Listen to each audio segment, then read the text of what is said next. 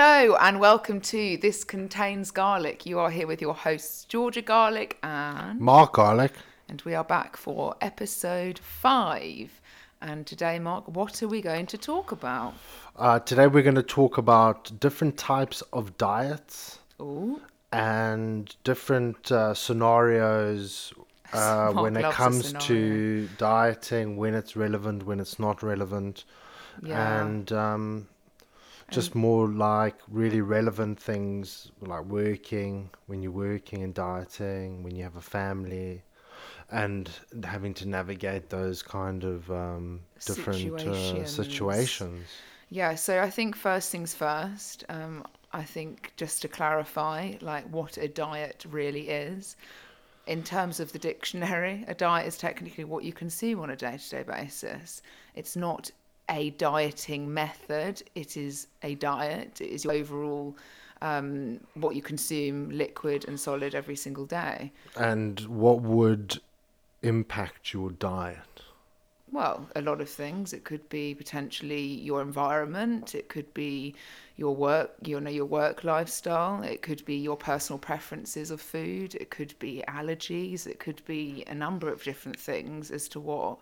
True. Food availability. Yeah, as to like how you actually eat on a day-to-day basis. And, we always say that like the best diet you will ever have is the one you're currently eating.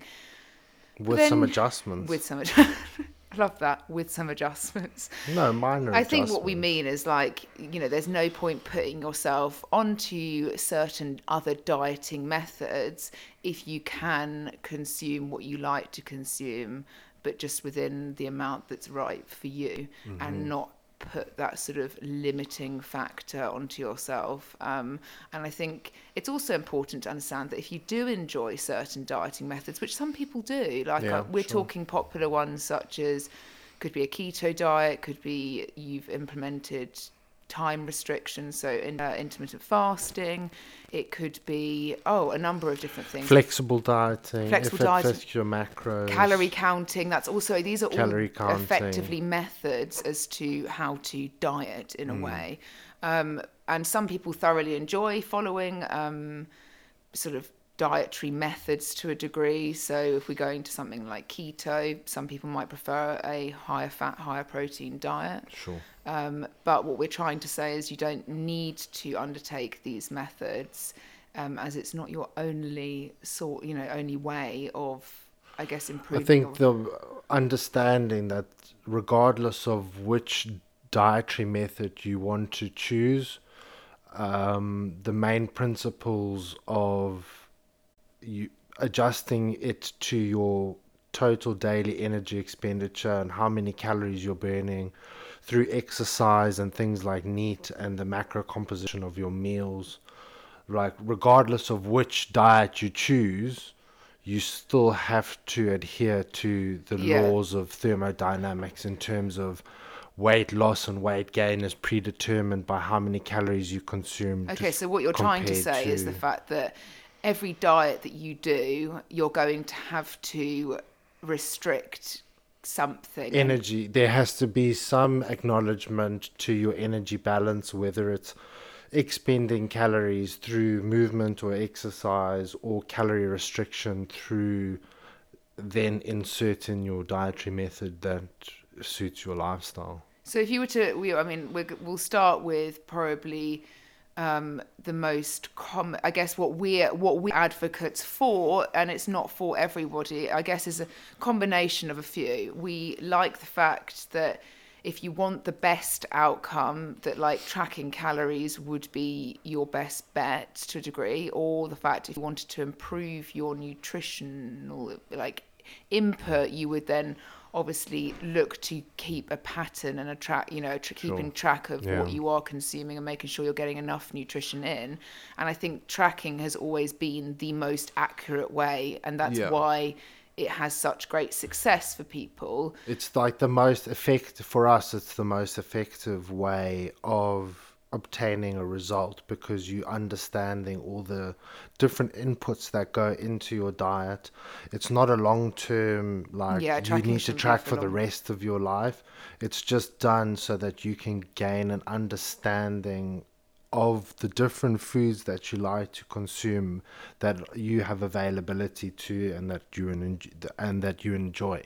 Yeah, I think also it's like, knowing the numbers to things then can lead to you having a more flexible approach with your nutrition. Like, as we said, like, we don't want people to ever track forever. Like, it should be used as a tool, just like every one of these dietary methods should be used as a tool. It shouldn't be, the thing that you do every single day for the rest of your life, because No. you need to come to terms. And if you're not being educated on the dietary method in which you're undertaking, you're going to end up with never being able to come off of that diet because you Yeah, don't know what it is and what it's doing. and exactly. and so you always feel like you need to be on that diet to be able to Mm, maintain that weight. So I think with tracking, it obviously educates you massively, it empowers does. you with the knowledge as to what you're eating and how much of it you're eating, which allows you to not only eat what you want technically, but it also allows you to then think, okay, well, I'm going to use my intuition now. I Yes. roughly know X amount, and that's when okay, well, if I need to, I don't You know. can eyeball it or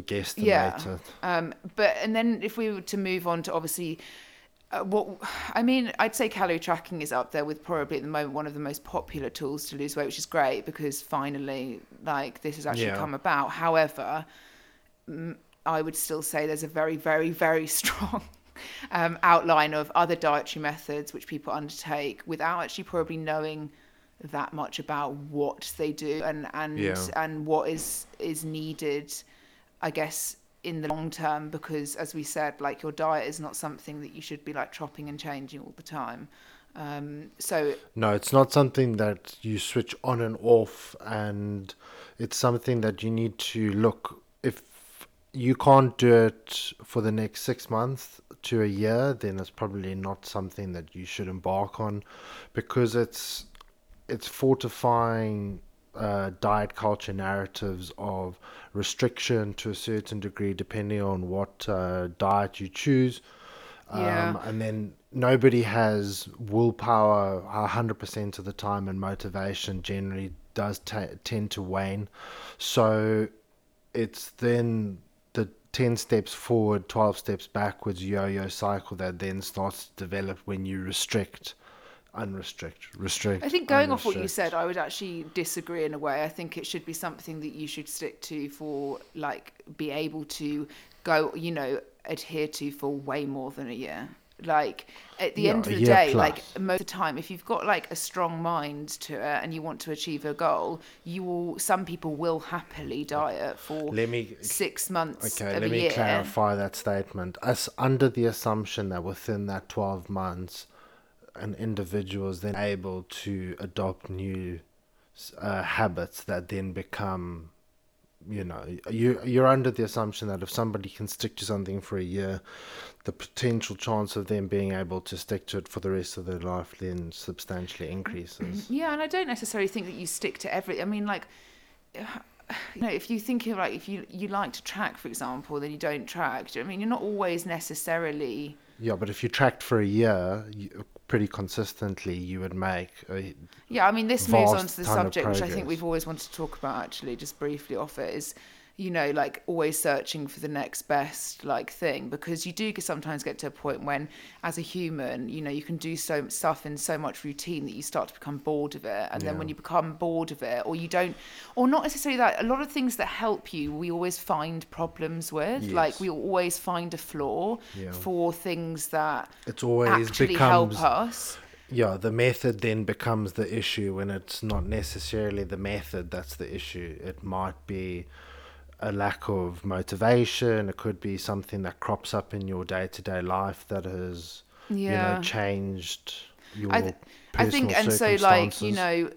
and then when you do get bored, you're then like, okay, cool. Like, what can I do next? Do you know what I mean? Like, oh, maybe I should try this because so and so's tried it, or Yeah. actually, this is probably going to see me better off if I do this, or Hmm. oh, okay, so and so said that if we do that, then I'll lose this, and I've put Yeah. on some weight, and I don't know how to. When actually, it's just because, like, as we always say, like, calorie tracking and I guess following the principles of all of that is like, I mean, most people don't want to hear it because it's not that sexy, you know? Yeah. It's not like going to promise you really anything other It's than trying yeah, it. it does. And Well, it promises you a lot, you know, tracking that no, it stuff, but does. it doesn't necessarily, it's not the sexiest answer when you could knock back 6 different supplements and lose 10 pounds in a week. Sure. Or Obviously, like that's not true. restrict a whole food group. Yeah, I mean, moving on to this, like talking about like dieting methods, like I would probably want to converse about stuff like people understanding the keto diet more before thinking about whether or not they should undertake, you know, something which is a very drastic method. I'm not going to... Yeah, I think the keto kind of crops up every now and again. It kind of like flares up in A lot in popularity. America, I think, you Yeah, know. a lot in But, America. you know, there's plenty of people that we have either known or have been associated with in some degrees that sell fucking Ketones, whatever. Oh, Those yes. bloody sachets. Do not, just Yeah. do not believe that shit. Unfortunately, another thing where it's worked for somebody because they've restricted their calories alongside and exercise Yeah. frequently. You got to understand the context of the individual. It's like, okay, so you go into the gym twice a day. No, actually, I'd say most You're not people... eating carbs. You're not doing a whole variety of different calorie adjustments and expenditure adjustments. And then, of course, you're seeing progress. Well, most of the people that sell these ketones, if they're not like a complete and utter like Z-lister, which is just trying to make a quick buck, they are people who do have a lifestyle where they move more, or potentially they have a coach or a trainer like 5 times a week. They've got the ability, and they're like, and they themselves are obviously Potentially showing work from home and do 15,000 steps a day, and you know what I mean. It's all it's all relative to, I guess, the situation. But I think what I would like to converse more is like, what is a keto diet, and like what people, you know, should think about when they are looking at these dietary methods is something, oh, maybe I should try. I mean, the true definition of a ketogenic diet is generally a very high fat, moderate to high protein diet with no carbohydrates. Yeah, and obviously Up to 50 grams a day, but that's literally enough. And they prefer to you feed to your eat like brain. strawberries rather than like Yeah. a starchy carb of any They say degree. brain function, your brain requires about 50 grams of carbs a day. So like, obviously keto came about to help, I guess, neurological Yes, disorders. made very popular by Tim Noakes, the sports scientist based in Cape Town, but has been known to have been debunked with a lot of the claims that he put out. Yeah, but he also, I mean, obviously it was a huge practice for those that had epilepsy. Yeah, no, or- there is very strong studies that have shown very positive benefits with children with epilepsy and regulation in carbohydrates. But again, this is something that has to be managed. It's not something you just go and put yourself on. If you are obviously Yeah, epileptic, and or your child is, suffering with epilepsy. We have both known people that have gone on to ketogenic diets and stuff like that, where you can't just go free reign, you know, fat and protein. No, my God. You know, this is the thing. Keto's always sold like handfuls of butter Yeah. and pork scratchings, and, you know, you've still got to adhere to the overall umbrella of metabolic outputs Yes, and but inputs. keto will make it's not easier in any sense. What we're trying to say is it will be made easier adhering to those principles when you cut out and exclude such a large macronutrient group. Yeah. Like, you know, and then you're replacing it with lean proteins, which are very, very satiating, so that you're statistically going to be eating fewer and fewer calories. yeah, and that's obviously if you like eating a lot of meat. Like doing a keto diet and being a vegan or a vegetarian is just not possible. And we would strongly, you know, suggest never to. Completely. So like, if you are a vegan or vegetarian or you're plant-based in your manner, like keto is something that you shouldn't even be. And I'm sure you're probably not, to be quite honest with you, because even think a lot it's possible. No, I'm sure you could. You just sit there with, well, actually, that would be really hard. Because your protein sources would have to be plant-based, which some protein sources also have high amounts of carbohydrates in them. Yeah. So they say obviously when you're keto or you're following a keto diet, you obviously have to cut out, you know, you're talking sugar groups, everything that comes in carbs. And Rice, carbs also covers, potatoes. vegetables, fruit. Like they say that obviously you can potentially have like 50 grams of strawberries a day, but like 50 grams of strawberries a day, if you've weighed that, is one strawberry. You know what I mean? Like, Yeah. so that's if you're on the more flexible end of keto. But if not, you are completely removing every type of carbohydrate. Yeah. And I guess why is that? I mean, why do they take the carbs away for you to what happens to your body when Your you go body through essentially then goes into a ketogenesis, where obviously the name is derived.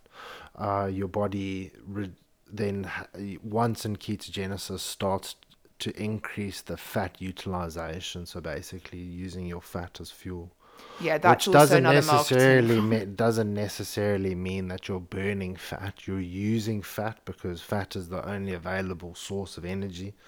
So Yeah. you're not necessarily losing body fat. You're using it, and using and losing is two very different things. Yeah. But this is where the muddled marketing comes into play. And people cherry picking certain arguments when it comes to trying to validate their own scientific agenda. Yeah.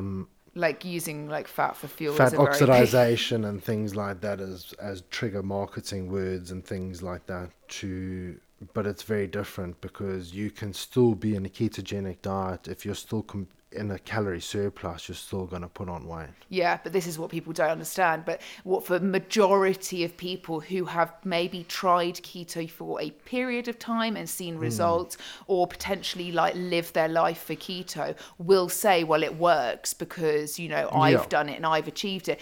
But realistically, for your average person, and even for somebody like me, carbohydrates are your biggest source of energy. And as much as like stuff like protein is obviously advised for satiation and for muscle mass and all the stuff, and you need a minimum fat intake. It's also more readily available. Like if you're your average general population individual who doesn't maybe have time to cook breakfast before going to work and things like that, and you're going to pick up a sandwich, you're not going to be able to pick up.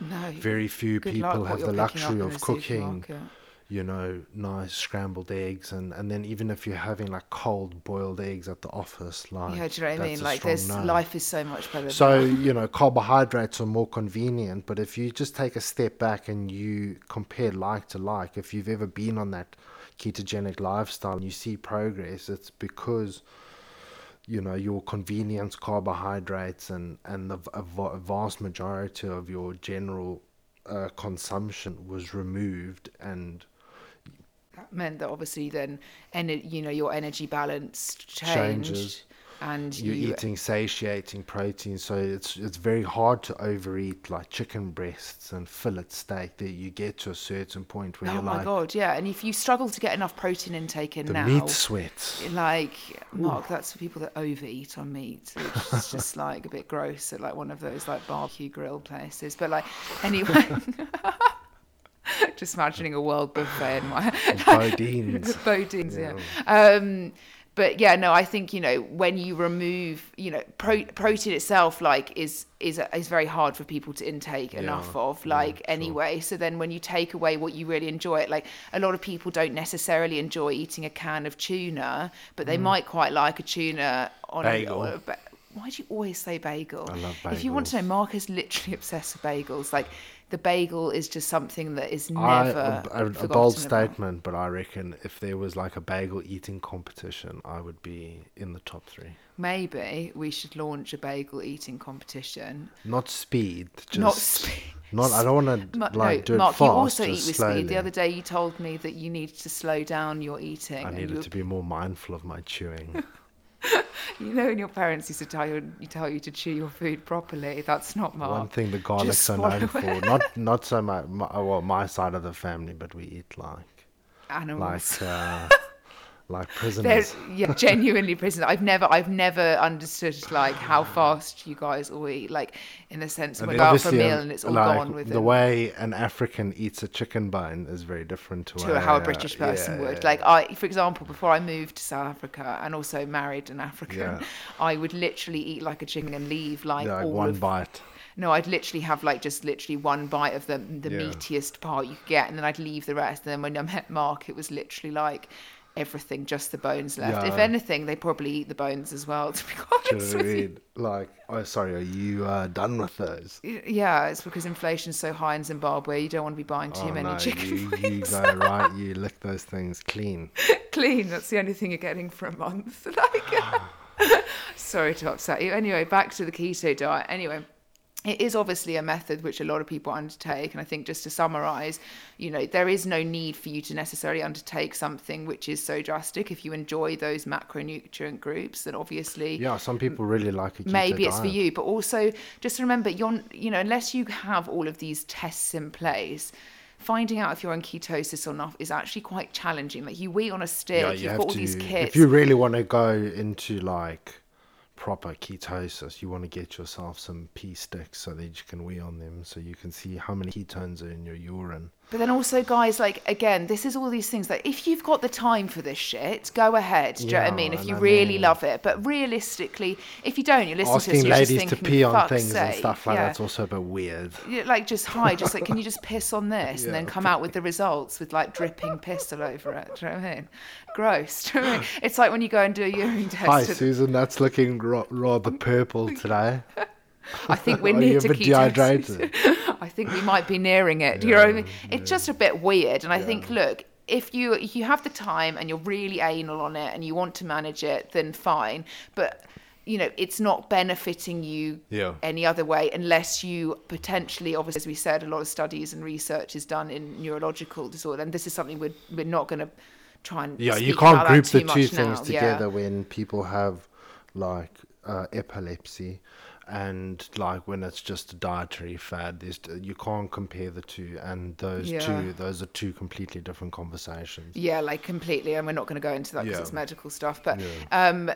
moving on, I think talking about think- dietary. The next one we should talk about is time restricted eating or intermittent fasting. You just There's- restricted Pardon? time. You just said something Time different. restricted. Yeah, you didn't say restricted. If you go back, it was something else than that. Okay. Sorry, time restricted fasting. Or intermittent fasting. There's obviously many variations. Yeah. I think this became to light as being, and again, obviously, I would say, like, look, everybody fasts every day, okay? So think Yeah. about it like this. When you go to sleep and you're not eating and you're not Yeah, consuming any liquid, assuming you are you fasting. sleep 8 hours, yeah. When you have a break from eating, you are fasting. Sure. The way that people capitalized on this, well, I think at the start, it was very much like the 5-2 diet, which 5-2, FYI, was 5 days of eating normally and 2 days of eating, if I'm not mistaken, it was maximum 500 or 800 Yeah, calories between 5 for and those 8, 2 days a week.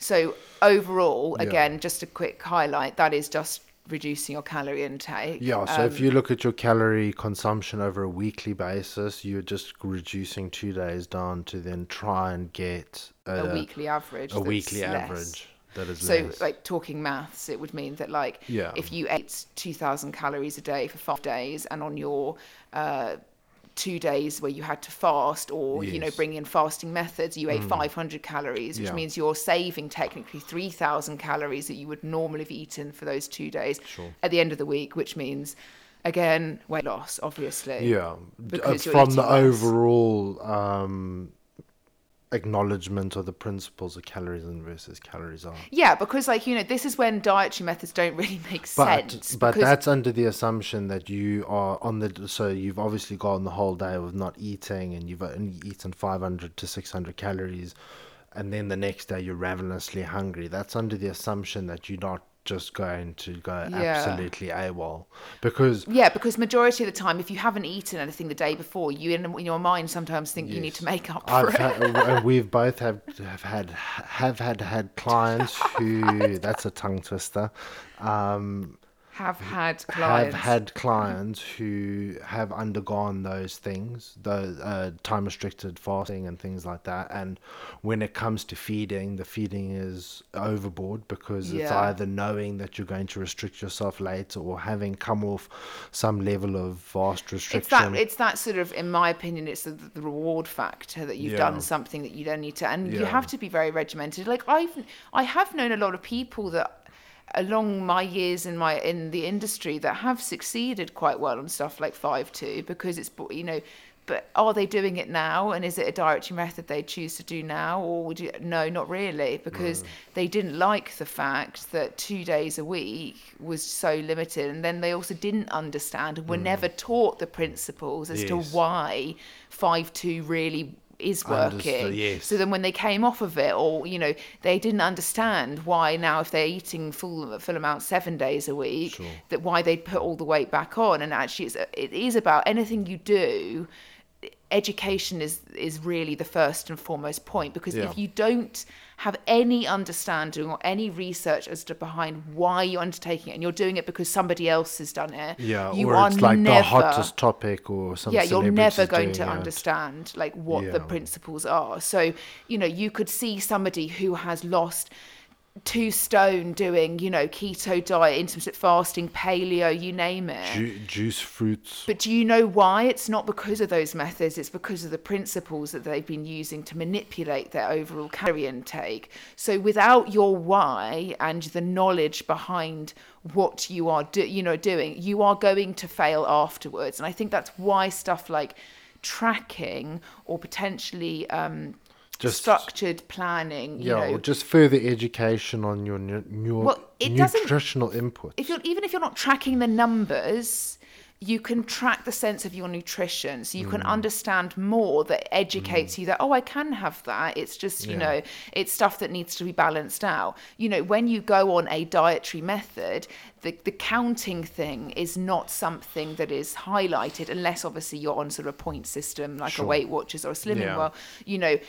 You're not counting necessarily, you're just eating what you're being told to eat, Yeah, which is yes or probably no. like yes, no, red Yeah. food, bad food, good food, Yeah. don't eat this, eat with that. no understanding of, okay, well, what's the macronutrient composition of these foods? How many calories does it contain per 100 grams? Yeah, because like, So for on and so example, forth. if not, you go onto a diet like, I don't know, the keto diet that we were just talking about, and you could go and have like 6 cheeseburgers in the evening, obviously Yeah. without the bread, you know what I mean? Yes. And I would be putting on weight, Patties, you know what I mean? cheese, Eating, you go, all in, yeah, cooking it in oil, then having some butter Yeah. in my fucking coffee. Do you know what I mean? Like Yeah. all of this, that is so much, more calorie intake than you probably would have. And then you're like, oh my God, I'm meant to be losing weight, but I'm actually putting it on. You just need to understand always the why, I think. I And went so, to a barbecue once and there was a girl eating butter out of the container. yeah, And that's because she was just like, I'm on a ketogenic diet, so I can eat as much fat as I like. anybody that eats butter like that, please, Yeah. like, Just I don't know, some have people love have a chat butter. to somebody. I don't mind butter. It's got to be melted. Just I don't not, like the look of butter. not straight though. Yeah, Mark, you eat. Okay, let's go on to this. Mark eats on his bagels peanut butter and butter. Now that's very controversial, because Yeah, I'm like, nah, peanut butter is butter. It's butter. It's there to be spread. I wouldn't put like Nutella with butter. Like, that's rank. You'd want just Nutella, surely. The spread. But the only thing I disagree on That's that is hard, jam, though. actually, because I think jam without butter is quite sad, actually. I think I agree So with you with most Nutella spreads are not and meant butter. to be mixed, in my opinion. I just think butter and peanut butter Would you have together butter and taste delicious. mayonnaise? No. Yeah, exactly. It's the same fucking thing. It's like Yeah, fat but on you wouldn't fat. just it's eat a weird. mayonnaise sandwich, just straight mayonnaise. But would you no? But would you That's eat weird. butter mayonnaise with? Guess actually you would, because I know you've eaten it Yeah, I before. would. Yeah, I would. Butter, mayonnaise, little ham, cheese, tomato, sandwich, We're going to baguette. start eating. Maybe a quick snack. Should we have a time out on here? Yeah, let's have a Have pause. a Kit Kat, have Yeah. a break. Anyway, back to time restricted eating. So obviously it did become a lot more popular because the book launched the 5-2 diet. Yeah. And then I think it's moved on. Obviously, a lot of religions follow periods of fasting, Yeah. obviously as a religious festivity, or and so we appreciate that side. Some of those, that's more cultural and environment. Yeah, it's still also very different topics. This is very much based off of weight, not other aspects. I think if you're actually going to talk about intermittent fasting, I guess obviously, as we said, there's different versions and different variations of fasting, but as an overview, how it works is it limits your time, the time you eat throughout the day. Yeah. It limits it to a period of time in which you can consume calories, Yeah. with the hope that that will enable you to reduce your overall or daily, weekly Yeah. calorie intake. So if you had a feeding window between 8 a.m. and 6 p.m., that would be the only time essentially that you could eat, and then you would be advised not to eat outside of that window. But the vast majority of your calorie consumption comes at night after work, and generally in the evening when you consume the most amount of your calorie intake. It is during... Well, statistically, yes. I mean, like, a lot of people can still nail to themselves to the ground between 8 a.m. and 6 p.m. Yeah. But on average, that's when we are busiest as humans, unless you're obviously working shift work. But like, Yeah. in the sense of like, if you are working a normal 9 to 5 job, like that's when you're going to be busiest, is like where you're not potentially... Well, that being said, you know, I remember when people used to work in offices and like used to say that it was like the mid-afternoon like snacking that became an issue. But in a sense of it limits the time period in which you consume food. So majority of the time they'll say like you can start eating at say midday and you can eat until 6 p.m. And so that gives you 6 hours to eat food. Now, even if you went and had a huge meal within that, the likelihood is within X amount of time of how hungry you would get within 6 hours for another huge meal. So it's not to say that it's not doable. So like, but you could still, let's say your total daily energy expenditure is 2,200 calories. If you had one huge meal and you still had 1,300 calories, 1,400 calories in one sitting, you would still create a huge deficit. But like Georgia just touched on, the chances of you being hungry another 2 to 3 hours within your feeding window would be very small. Yeah, which means that those hours that are between, 6 p.m. in the evening and 12 p.m. the next day, like you're not eating anything. And it's like, if you do that consistently over a long period of time, you're going to be creating quite a large deficit in your daily routine. However, where it goes wrong and people think it doesn't necessarily work for them is when they don't understand the principle of intermittent fasting, because it does just come down to like, you can still overeat, So this is all hypothetically assuming you create a deficit, but you could within your feeding window still overeat your total daily energy expenditure and create a surplus. Easily. I mean, it doesn't like you could literally... No, is that we're going to talk about nuts, are we? Nuts well, are a good old honey roasted cashew. I'm not saying I love nuts. I don't love nuts. Okay, right. Where are we going right this? No, I'm just saying, like almonds. Yeah, what are you talking about? Nuts. Okay, Mark's talking about nuts, and it's got nothing to do with intermittent fasting.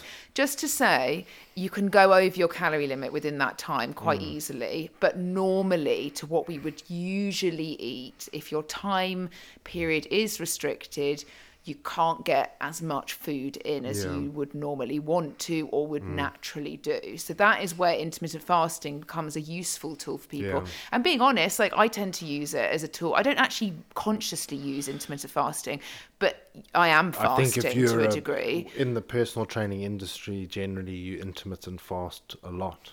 Yeah, because you're not going to... Sorry, I'm going to say this now. If you're a coach and you eat in front of your client, please don't. Like, that is one of the grossest habits you could do, is eat in front of a client. I don't care if they're like, oh no, please eat. They don't want you to eat. Like, and especially the food that we statistically would normally eat. Like, let's get out of a condensation Tupperware box. Like, some sorry, like, oh guys, sorry, I've just got to have a snack. My prepped meal or a prep meal. Please 2 weeks eat ago. in your own time, not around people, that are clients and paying you. Anyway, on from that. We would heating your food up in the microwave, because you're just going to kill especially whatever if it's like week 7 of cod. And if it's fish, then you've ruined the establishment. Like literally the smell. Anyway, I guess we need to go back to why we're even talking about heating up food. we would naturally, as trainers, obviously, if you're very busy, you wouldn't be eating quite a long time. So you wake up super early, 5 in the morning. You need to be at the gym at 6. You maybe have a couple of clients back to back. You're not going to have a meal until... We didn't normally eat till midday. Yeah, midday. Like, if we were lucky, sometimes we'd be so back to back. In fact, there's been so many times we've been so back to back that literally all we've managed to inhale is nuts, Mark. Yeah, nuts. Just a few blueberries. nuts. A few blueberries. We used to work at studio. Tesco's Express across Tesco the road Express, from the petrol station. Brompton The world's Cemetery. shittest coffee, literally. That was like misery in a cup. Like, The employees there were the highlight 10 of out my of 10. day. Though. Yeah, they used to always be so nice. And we always used to be the only ones awake, always. We were always fucking Yeah. awake. It was us, crackheads, and people coming home from raffles. yeah, crackheads. So, like, literally, like... So I guess if anyone doesn't know, Raffles is a nightclub in Southwest London, which is... And if you know, then you know. If you know, you know. Anyway, moving on from that, we would naturally obviously fast as trainers. So there is ways that we don't consciously go, I'm intermittent fasting today. Yeah. But you naturally adopt the method with your lifestyle. So say for example, people always used to say breakfast is the best meal of the day, or the most nutritious meal of the day. Where that came from was statistically the fact that if you fueled yourself well at the start of the day, I think back before nutrition really got into the nitty gritty to the general population, and probably when it expanded more and more online and information, breakfast was something which was like a bowl of Shreddies or like a bowl of Cheerios, and some milk. And what nutritionists didn't really want was people waking up and thinking that X amount of cereal with some milk was going to fuel you properly for a productive day. Because if you don't know, nutrition will massively fuel your brain for the day. So whatever you eat, you are going to project in some way, not in the sense of project, but you are going to, if you eat a shit processed diet, you are not going to necessarily feel as energized as somebody that eats a balanced, nutritious diet. No, it's about optimization, and you're going to be not firing on all cylinders compared to having a nutritionally dense diet. Yeah, so like where breakfast came about is because a lot of people were eating in that convenience time, piece of toast, butter and jam, leaving the house. There's nothing wrong with that. But I think in the overview, people wanted to say, actually, breakfast is a very good start of the day, and don't be afraid to have a good nutritious breakfast. And that's when the increase of stuff like egg intake probably went up, smoked salmon, instead of the convenience breakfast foods, which were known as something like cereal, toast, a croissant, or something that, was easy to eat and digest and would break the fast. But that's why breakfast is called breakfast, because it's breaking a fast. So, if we're going back to, if you don't like eating breakfast, then you're likely to not eat anything until lunchtime normally, unless you have like a really high calorie coffee in the morning. I don't know, but normally you're not Or eating. a flapjack.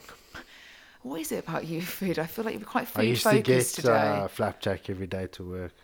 Oh, I'm just having flashbacks. oh my God! Did you actually? Yeah, like 4:30 in the morning. A flapjack, just sustain yourself. Do you know what I mean? A Wimbledon few oats. Station. Oats on the go. Yeah, anyway, so breakfast is obviously, if you don't eat breakfast, you're going to have had a period of fasting, and then you obviously, for me, I've never really thoroughly enjoyed eating breakfast that much. Sure. So there would be days I wouldn't consume breakfast, but there's other days where I could... Have you always been like that? Have you always... No, because I think back in the day when breakfast was the most important meal of the day, and God, you won't burn any fat throughout the day if you don't eat breakfast. And there was a lot of marketing off of eating breakfast. There was lots that would speed up your What time frame are we talking about here?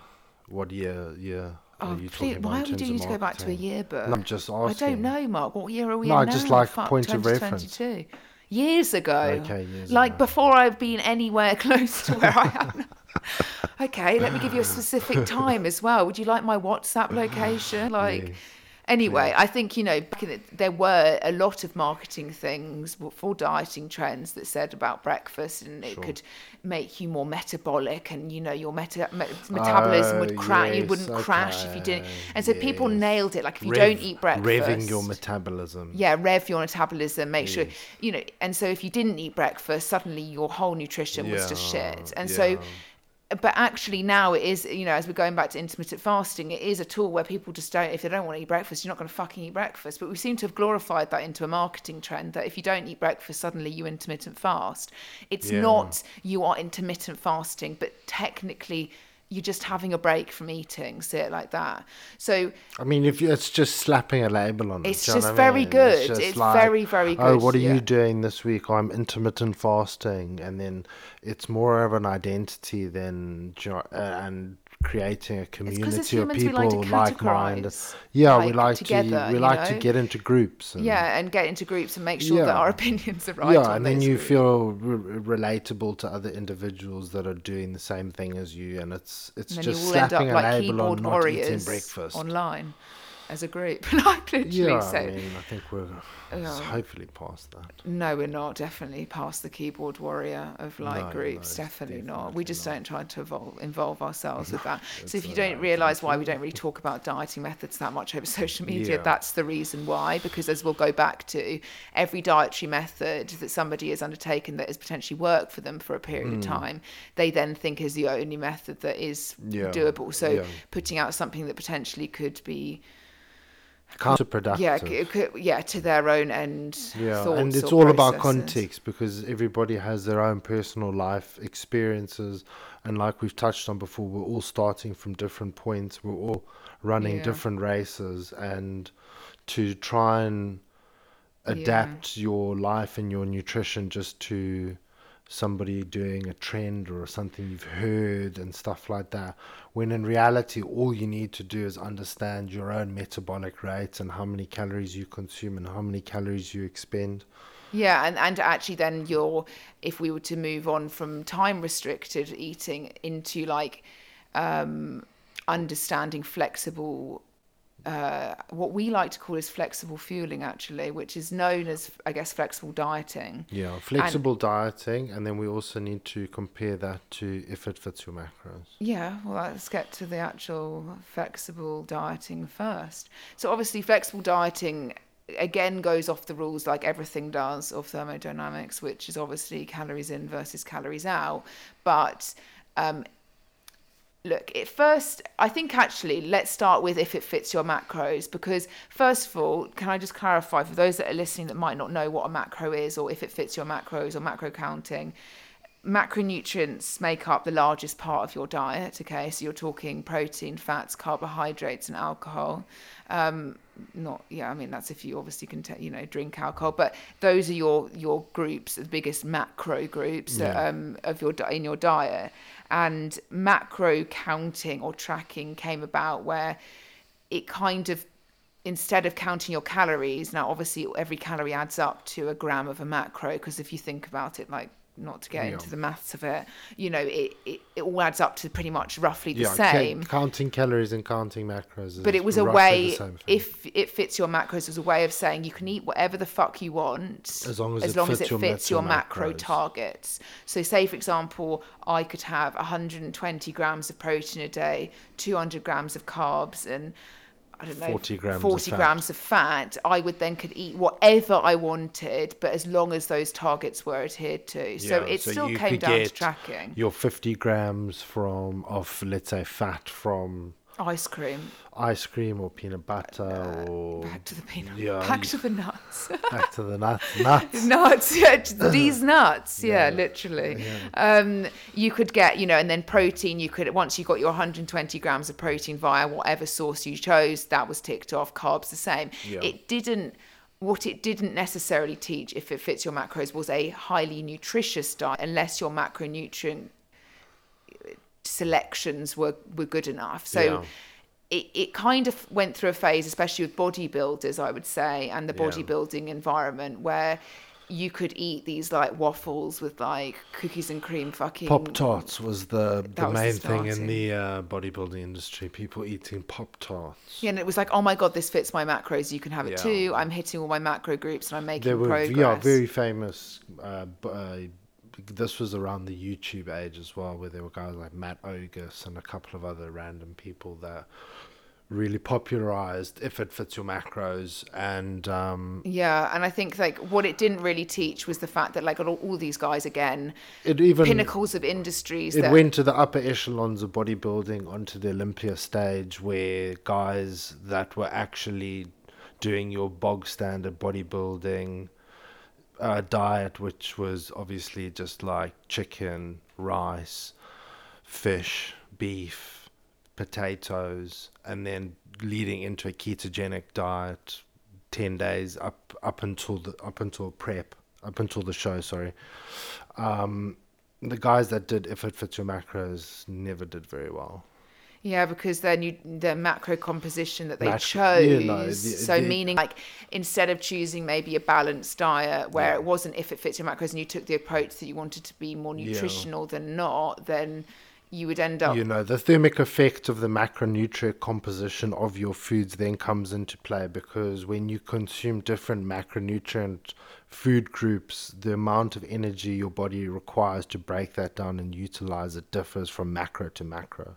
Yeah, so protein's obviously your highest thermic effect out of all of the macronutrients. And so if it Then fits it's your macros carbohydrates, and then you're it's not fat. prioritizing good quality protein, Yeah. then it's actually minimal what your body is Exactly. receiving, So shall we just say. eating 20 grams of protein is, when you get down into the nitty gritty, what is good quality protein? What is bad quality protein? What is the bioavailability of the protein?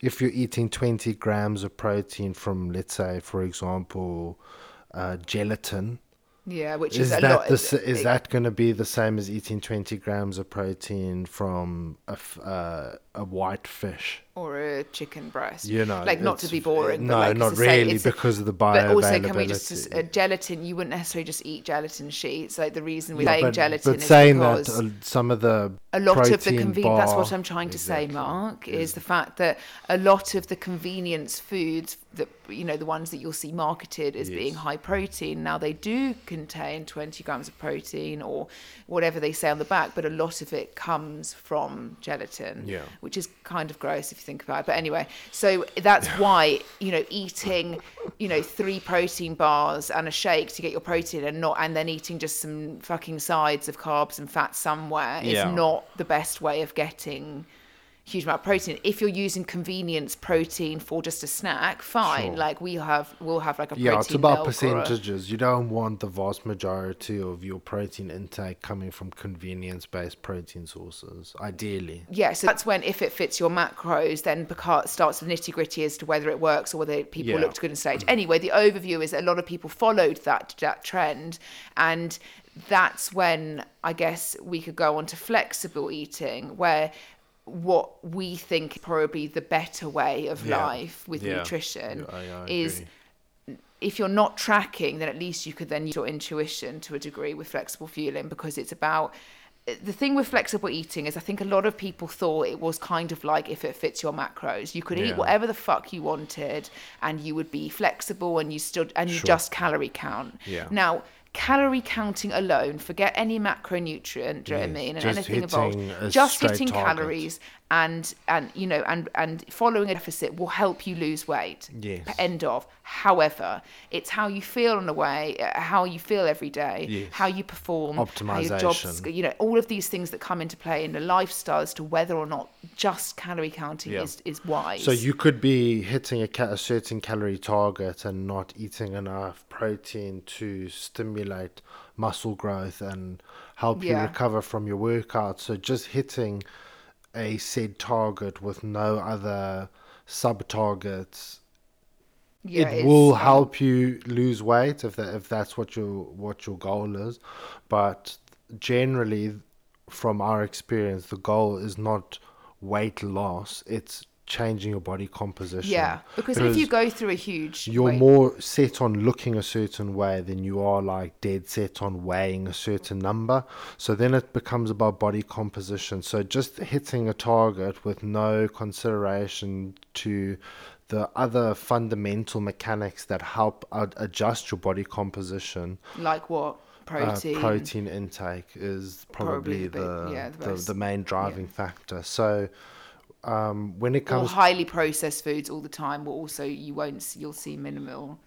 Yeah. It's the quality of your food then comes into play if you want to adjust your body composition, because eating, for example, you followed a calorie deficit for 5 months, you've maybe not exercised throughout that, and you've just followed the deficit in the sense of your calorie counting, and you've not thought or considered potentially what macronutrients your food makes up. Exactly. You're going to end up with probably, well, what suboptimal results, because your body composition won't represent what in this. It gets to the point where your body, it's just losing, I guess, weight. It's not really doing anything in the sense of your body shape to a degree, and a lot of people want to adapt their body shape. When you lose weight, you will at some point lose some muscle mass. Yeah, that's another guarantee.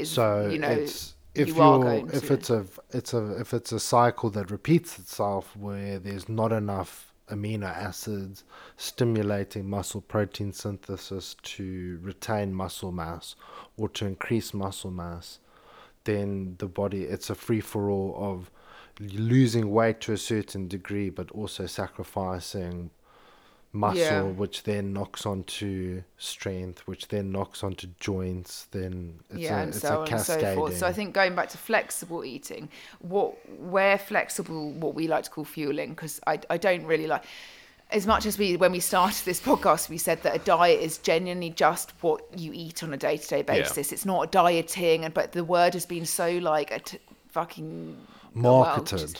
It's just such an awful word now that they always say you can spell die and diet. Do you know what I mean? It's so it's one of these things that I don't really like to put a diet into this picture, but flexible fueling is something where the good old 80-20 balance comes in, where 80-20 is another way of people saying you can 80% of the time you're good and 20% of the time you're bad. That's where it first came about.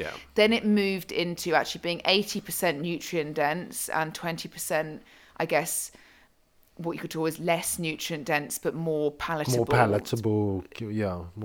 I say that, but actually food, nutrient dense food can still be very, very palatable. I think it's one of these things where, but 20% imagine is for things that are maybe processed food, or things that are now every food is processed, but I'm talking convenient, well, not convenience based necessarily, you might want some chocolate, you might want some crisps. Mark's clearly very hungry. Crisps, as I've said in the last podcast, is like the death of me. No crisps allowed, otherwise it's the multi-pack gone. So what's that? A multi-pack of 12? Yeah, that's a multi-pack for one. I always like to go for the really weird flavours as well, just to test my palate. Test your palate, do you know what I mean? And that's how sad life's really got. Mark would like to do a bagel eating contest and also have a more palatable crisp flavour.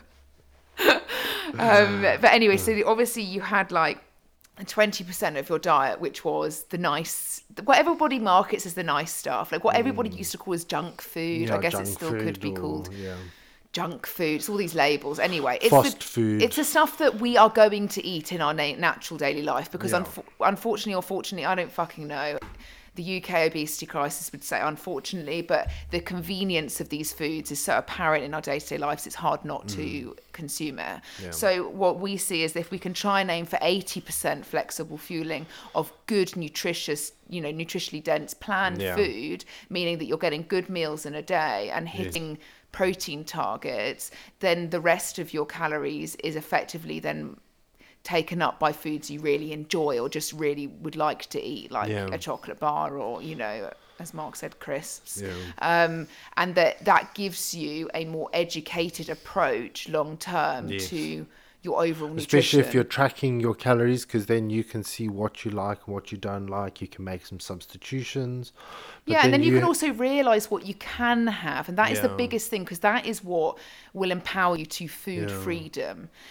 People always bang on about food freedom as being it's not an easy thing to get to. And I still think that we will always subconsciously think certain foods are oh dear, shouldn't be it's eating within that. our subconscious now that certain foods are bad for us, regardless of when Jamie how Oliver far you've gone down the nuggets, road. do you know what I mean? We know that having a McDonald's, for example, if we're going off of the old school, Supersize Me and all of this shit, teaching you can still eat this shit, or demonizing it in a way, a McDonald's is it's it's not the most nutritionally balanced meal, but it might be the only thing that's available to you. But at the end of the day, like, is it going to be the most nutrient dense meal? No, it's not. Like, but you are going to probably at one point consume it, and it's one of these things that you don't want to end up feeling like you can't in a degree. No, But I think no. that, It's all in context as well. Like certain meals within like if you've been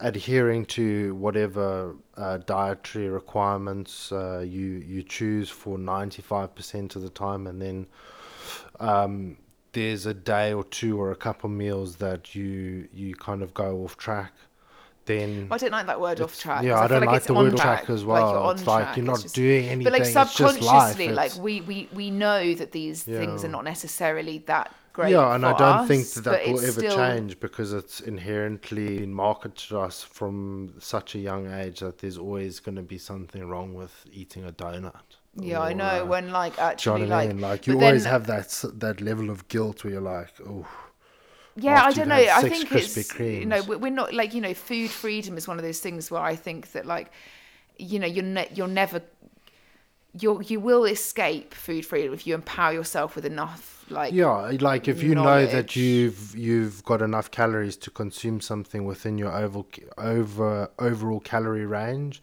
then you can at least sit down and enjoy it. Like you can have some ice cream, or you can have something, but you know that you budgeted those calories at the portion control as Yeah. well. And then after that, it's enjoying and savoring what you're eating and drawing a line under it, so, because at the end of the day, the thing that's going to be motivating you the most is making some level of progress with your nutritional Yeah, and I think, habits. like, being able to, as we said, like, throughout, like, stuff when you undertake a dietary method, like, so from what we've talked about on here, something going back, like, I guess keto, like, you don't want to get to the point where after you've done this method, or which is Yeah, inherently going to happen when you fucking give up, because it does happen when you yeah, start to go, actually, shit. So, yeah. I fancy a few beers we've or a got a fucking glass of barbecue at wine, the or weekend and it's yeah, only hot dogs on the stand, but I'm just going to be eating a sausage. Do you know what I mean? Like, yeah. and you start to, fuck, I don't know why, just, that's not the best. That would be miserable. Well, to be honest with Just eating you, loads of hot dogs, you'd feel ill afterwards.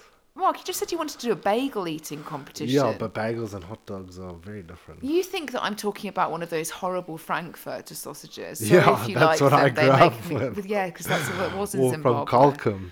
Oh, gross. No, Yeah. I'm talking about like a nice sausage. What kind of sausage are you talking about? I don't Like fucking know. boerewors. I don't like boerewors. If you're South African, sorry, but like, honestly, gross. That's the one thing that I've tried to introduce to many English people, and they just don't like Because it's like them. a boerewors is like a Spicy. spiced sausage. And I can't describe it. But It's not if like you're chorizo. African, then Chorizo. you love it.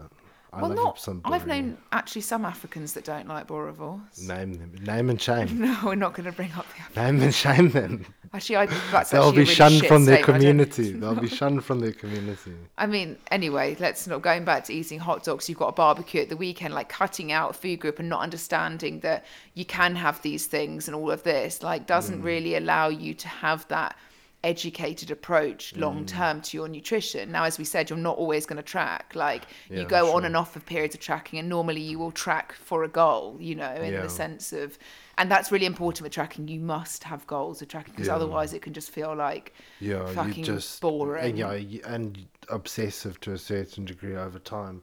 But it's a means to an end. But you can't also just assume that you can intuitively eat without understanding the macronutrient composition and calorie compositions of Yeah. foods. So Because we inherently like to overconsume food, and if you don't understand the the the knowledge behind the food groups, then intuitive eating to a certain degree, even though the true definition is that you're not looking to lose or gain weight with intuitive eating, you're just eating to intuition. So there's no yeah. real outcome, and that's another topic for another day. Like if you want to lose weight, then intuitive eating, essentially by dictionary terms, Dick. is not going to, is it's counterproductive. It's a non-goal Yeah, driven because like we all process. think we know what we're eating. Like the amount of people that I would say, I'm just talking from my own bed, that I have dealt with, that will come to me like, well, I eat really healthily. I eat Yeah. really healthily. I have,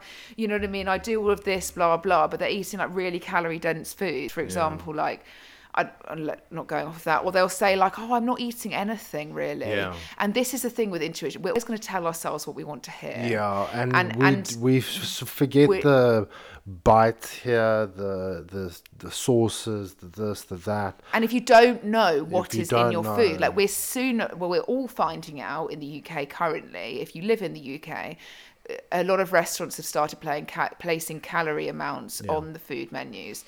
Now, I have two different views about this. One, obviously, if you have been obsessive or you have an eating disorder or whatever, then obviously this isn't necessarily helping you. And it can sometimes demonize foods from you enjoying something. True. However, 95% of the population are obese at the moment. And well, that's actually a large set, but majority of the UK are what we classify as obese currently. And so placing calorie amounts on menus kind of opens up your eyes to make maybe a wiser choice. Do you think when you were a heavier weight that understanding the calorie contents on foods that you're consuming would have changed any of your food choices when you were? If I was eating out, maybe. It's like sometimes you look at menus and you're Do you like, think what that the being in fuck? a How have they social made... situation also changes that, considering It's the very calorie useful for those content? that are undertaking a journey to go, okay, well, I can have that. I just need to budget a few calories for it, or I need to have that Okay, so extra. So you can okay, I see pre-plan. what you're But saying. there are Yeah. some things that you're like, how the fuck does that have so many calories in? Like, you're like, in what way? Like, I don't want to do that. Like, what the fuck? Like, we were looking at menus of Deliveroo the other day, weren't Yeah. we?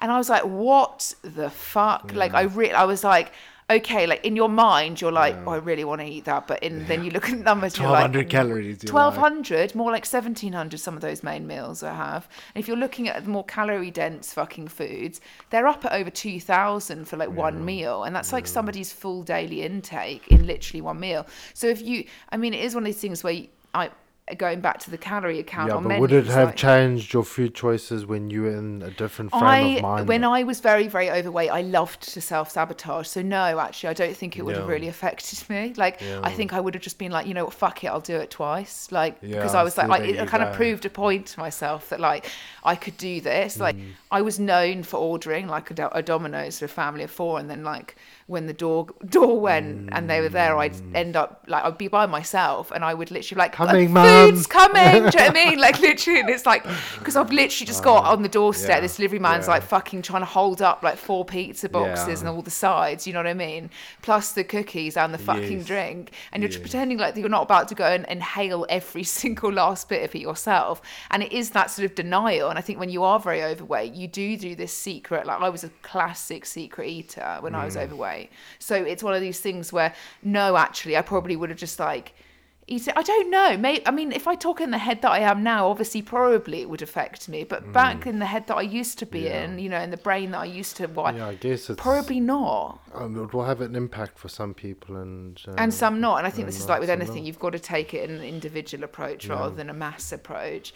But, you know, dieting in a way when it comes to like calorie tracking and flexible eating and I guess allowing yourself food freedom and intuitive, you know, all of these things, it does come down to having to have practiced something for a period of time. Like, and it's also understanding that you can choose whatever method you want to choose but you still will always have to adhere to calories in versus calories out. yeah, and if There's you don't, always then has to it's... be some level of metabolic adjustments and one thing that we also probably need to touch on is deficit dieting and the ranges of deficits between having a small deficit of 100 to 200 calories underneath your TDE, because most people want to lose Oh, in fact, we a actually pound or sent 2 out an email pounds, about this yeah, a pound or just 2 now. pounds a week. So then the general narrative is I think when minus Mark says 500 deficit calories. dieting, for those that don't know what we're actually talking about, because look, like fairly certain that the majority of people listening would have heard about a calorie deficit. If you follow us on social media, you would have. If you follow a majority of people that are getting on board with it, you would have heard of a calorie deficit. But calorie deficit literally just means like eating less than you normally would consistently. And that's a good point, consistently. Because it's not just like one day you've eaten like 200 calories left and then you go and inhale like 6,000 the next day. Like that's not deficit dieting. No. Deficit dieting is where you, for a consistent period of time, you eat less, less food than you burn. And obviously, as we've mentioned time and time again, burning calories doesn't just come from yourself. Do you know what I mean? It comes from your external activity and expenditure and all of this stuff. But what I think we also need to cover, and I'd like to just for you to go deeper on, is the different levels of deficit dieting. What happens when the deficit is too big? Yeah, I know, but I need to describe what deficit dieting really is before we then go into, okay, like now we're going to go into like counting calories and stuff like that. So normally what has been sold for the information, the research that has been sold for many a years now is that if you achieved a 500 calorie deficit off of your TDE, which is your total daily energy expenditure, which is also your maintenance calories, and you had your maintenance calories, for example, that is your TDE, and you subtracted 500 calories off of that, that over a 7-day period, you would statistically create a deficit of 3,500 calories, which would equal 1 pound of fat loss. Yeah. However, that's not... I mean, 500 calories generally off your TDE, from our experience with clients, is a large deficit. Imagine, like, majority of the time, if we're talking about a woman, for example. That's a whole meal for most people. Well, 500 whole calories. So yeah, and you've got to think about when somebody goes into dieting, a period of dieting where they want to lose weight. Again, if you want to give up, go and do the most extreme thing at the start because your body just doesn't like it. You're not going to have a good time. You are going to have huge amounts more hunger. And unless there is a real fucking need for that, there is no need doing it. You see, if you're, for example, the argument is if your TDE is much, much higher and you are either holding a lot of weight or you've got a huge amount of muscle mass or either vice versa, then your calorie intake, taking 500 calories off, might not be as extreme as somebody that is your general population client who is potentially a 65 kilo, 70 kilo woman, whatever, whose calories, they're 5'6" and their calories could sit at maybe naturally 1900. Again, context, you then go and take 500 calories off 1900 calories. You're eating at 1400 calories, okay? This is when people get down to 1200 calories, which is basically the intake of a small child. Yeah, and then you very much struggle to actually, one, hit your macro targets because your whole calorie intake per day will be protein or something that you don't necessarily want to eat. So everything becomes a little bit harder. Now we appreciate the different aspects, personality, come into play here. Like 500 calorie deficits for your general population client is not advised because they will not be able to adhere to it for a greater period of time because and you're going to start hating dieting after that. Yeah, because the main thing that drives nutrition as well is obviously consistency, because if you can't consistently adhere to your dietary requirements or your dietary interventions, then the process just goes round and round in circles. So if we go back to deficit dieting, like making sure that your deficit is not huge. And I'd just like to go back to when you set up what the fuck you're doing in your life in terms of dieting, you're always going to want to be starting at a maintenance period. Now, maintenance is technically a range. It is not an exact number, and it will depend very much on your energy expenditure, what you are, how much muscle mass you've got, your age, everything comes into play. Your lifestyle comes into play with that. When you look at your maintenance range, you then go, okay, well, how much do so I start in this range here. If you are starting and you are tracking, you are going to see big progress at maintenance because you are adhering to a target. And for the first few weeks, you do see, and sometimes for forever. Generally, maintenance is a deficit for most people because you're normally overeating. If you're carrying a large amount of body fat, then there's an excess amount of calories being consumed compared to the amount of calories that are being burnt. So you're reducing from that to technically your what is hypothetically your total daily energy expenditure, that is just going to be a deficit in its own right. And I think also normally a lot of the time when people go on a diet, they also go and do something like more exercise, or they actively are conscious of how much they've moved. Yeah, And so that's increasing the deficit even more. So from our experience with clients when we do this, because this is the protocol that we use, we will see probably about 50 to 70% of the progress made within maintenance. Yeah, big time actually. And then we'd look to potentially, if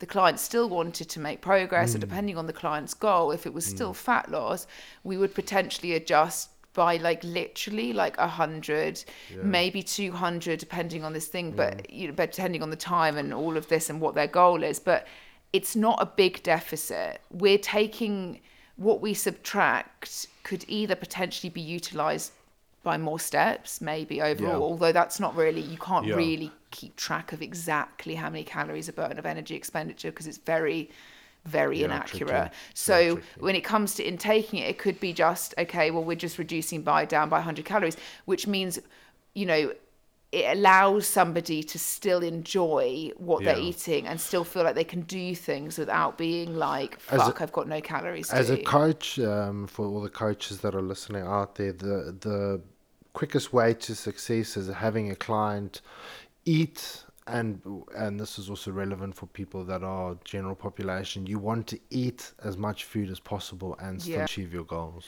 Yeah, because like that's what So inherently instead we of all cutting want to your do. calories, maybe look to increase or track your daily step intake, because unfortunately sometimes going to the gym for 45 minutes or 30 minutes 5 times a week and then not moving at all outside of your gym session does not necessarily make you like very active Yeah, so then by you the could be very much definitions of overestimating activity estimations when it comes to the. I think it's always about finding balance, because I think that if you can't really, you can track habits over like Over a given over period, like an energy expenditure watch or whatever like that. You can definitely track a trend, but I think that if you want to lose weight, the best, forget trying to like increase energy expenditure and all of this stuff. Sometimes too much energy expenditure will make you hungry, which makes the deficit even harder. I guess it's different, like going for a run and increasing just going for a walk is obviously very different things when it comes to how it impacts your. Yeah, but that's just for another day, and it's very hormones. boring talking about what hunger hormones. Now we're going to talk about hunger No, hormones. we'll say No, that I for think another if we day. go back to deficit dieting, it's also about when is the right time to implement this stuff into your life, because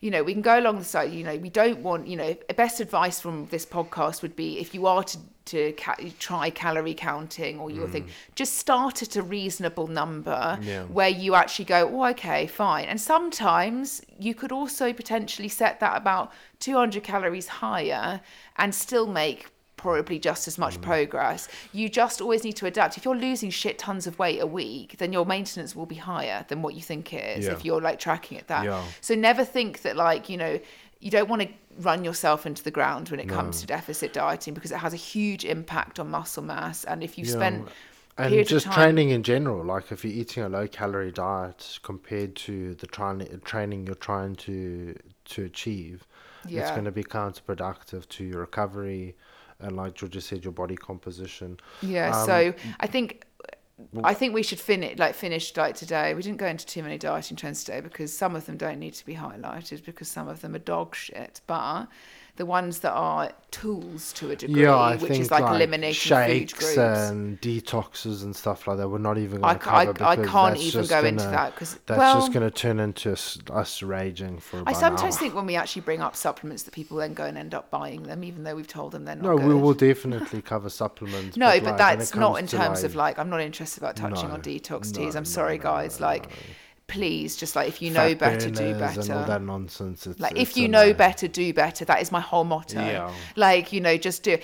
But anyway, I think what we're going to end talking today is that when is the right time for you to diet or to undertake a lower calorie diet to what you are currently intaking?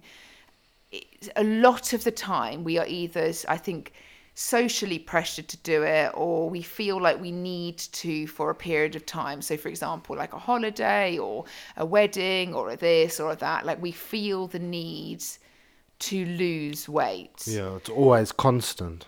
And actually that constant mentality of I need to diet is telling you something that you don't have enough nutritional education as to like managing that, because you know, you should thoroughly enjoy your life in like eating, you know, being aware of what you're consuming, but also enjoying the food and having a social life and whatnot. And if we get a lot of questions, actually, I think it'd be a good idea to bring this up, saying that like, oh, I've got a lot of social plans in the diary, you know, I've got loads of things coming up, but I still need to lose weight. And what we come back with is adjust your expectations, because you can't do both, in the sense of overdo socializing and not sacrifice somewhere you know, because if you end up doing that, you're then ending up effectively on a yo-yo cycle of like, I mean, there needs to be some level of balance where if you're like socializing, for example, is really stealing away from you eating a nutritious diet, then and you need to you adjust, really want to make adjustments to your physique and your body composition,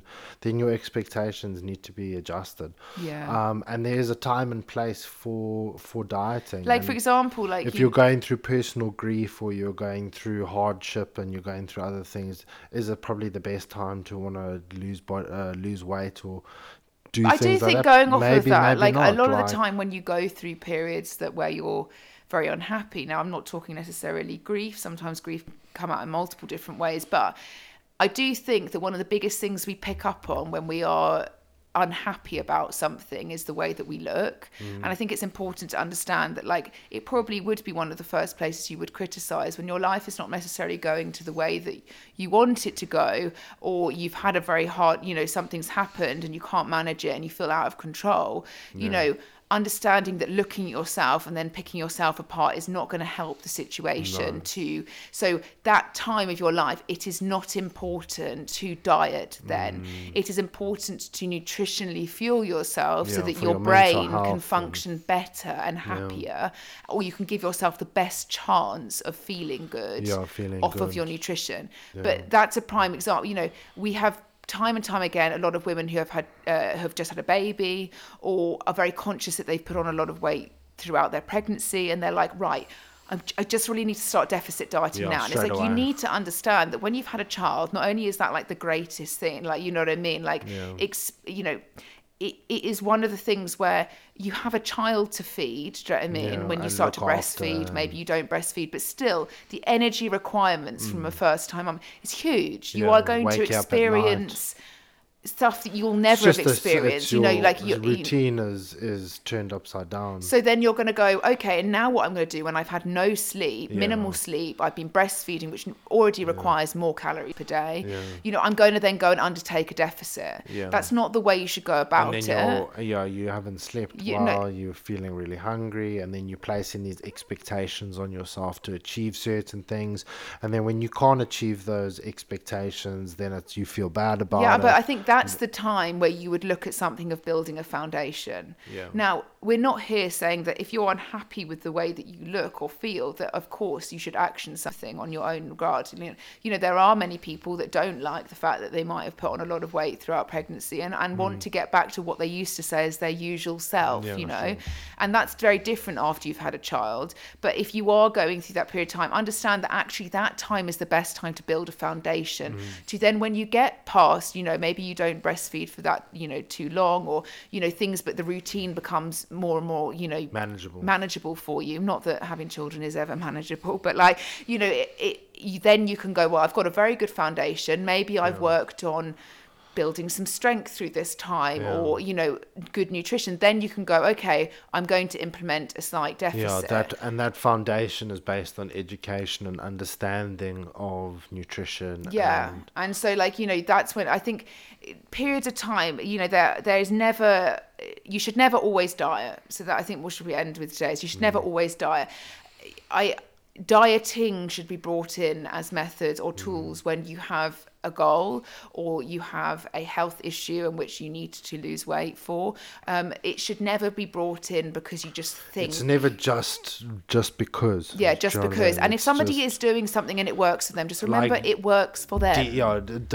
deficit dieting or just dieting in general should not just be your default mode. No, and in no way, shape or form, you shouldn't always feel like you're going back to deficit, because then you haven't really got a very good balance between understanding where you can just sit at and easily... And if you want to build a significant amount of muscle mass, you have to be in some form of surplus or within I still think, maintenance. for general population, don't overthink that. You don't necessarily need to be in a surplus to build muscle but as a beginner. For those that are listening out there that want to build... Yeah, like deficit dieting will reduce your muscle mass. Like that is one of the things that you can't necessarily do both. That's why we always say maintenance is your happy point. your Surplus happy is where medium. you want to really take it to the next fucking Yeah. level of gaining muscle.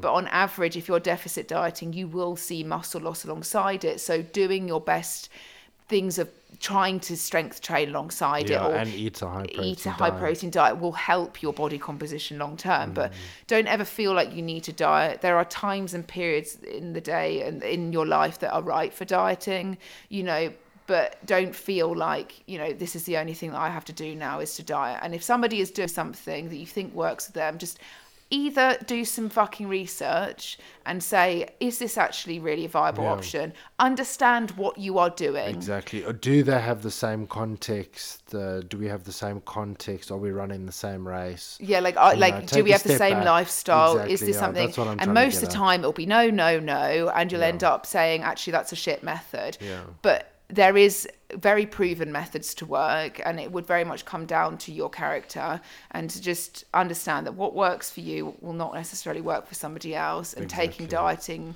with a pinch of salt. Your personal experience, just because maybe you've seen success doesn't mean other people will see success. Yeah. So And don't go and push ideas onto people, because like we've said, everything is contextual. Anyway, I think today we're going to end the podcast right now. So thanks for tuning in for episode 5. It's quite a long one today, I feel like. Yeah, it is. And we will be back. I'm not sure if some of you are aware and following us on Spotify or whatever. We now will be doing 2 podcasts a week for as much as we can update. And so they will be coming out on a Monday and a Thursday every week. So you've got a beginning of the week and the end of the week to listen to our wonderful... Save it, share it, please. Let everybody know. Yeah, we will be going up on extra platforms soon. So if you are on different devices and stuff and not on Spotify or whatever, then you will be able to listen to us. But hope you're enjoying so far, and stay tuned for more. Thank you, guys. Thanks. Bye, guys.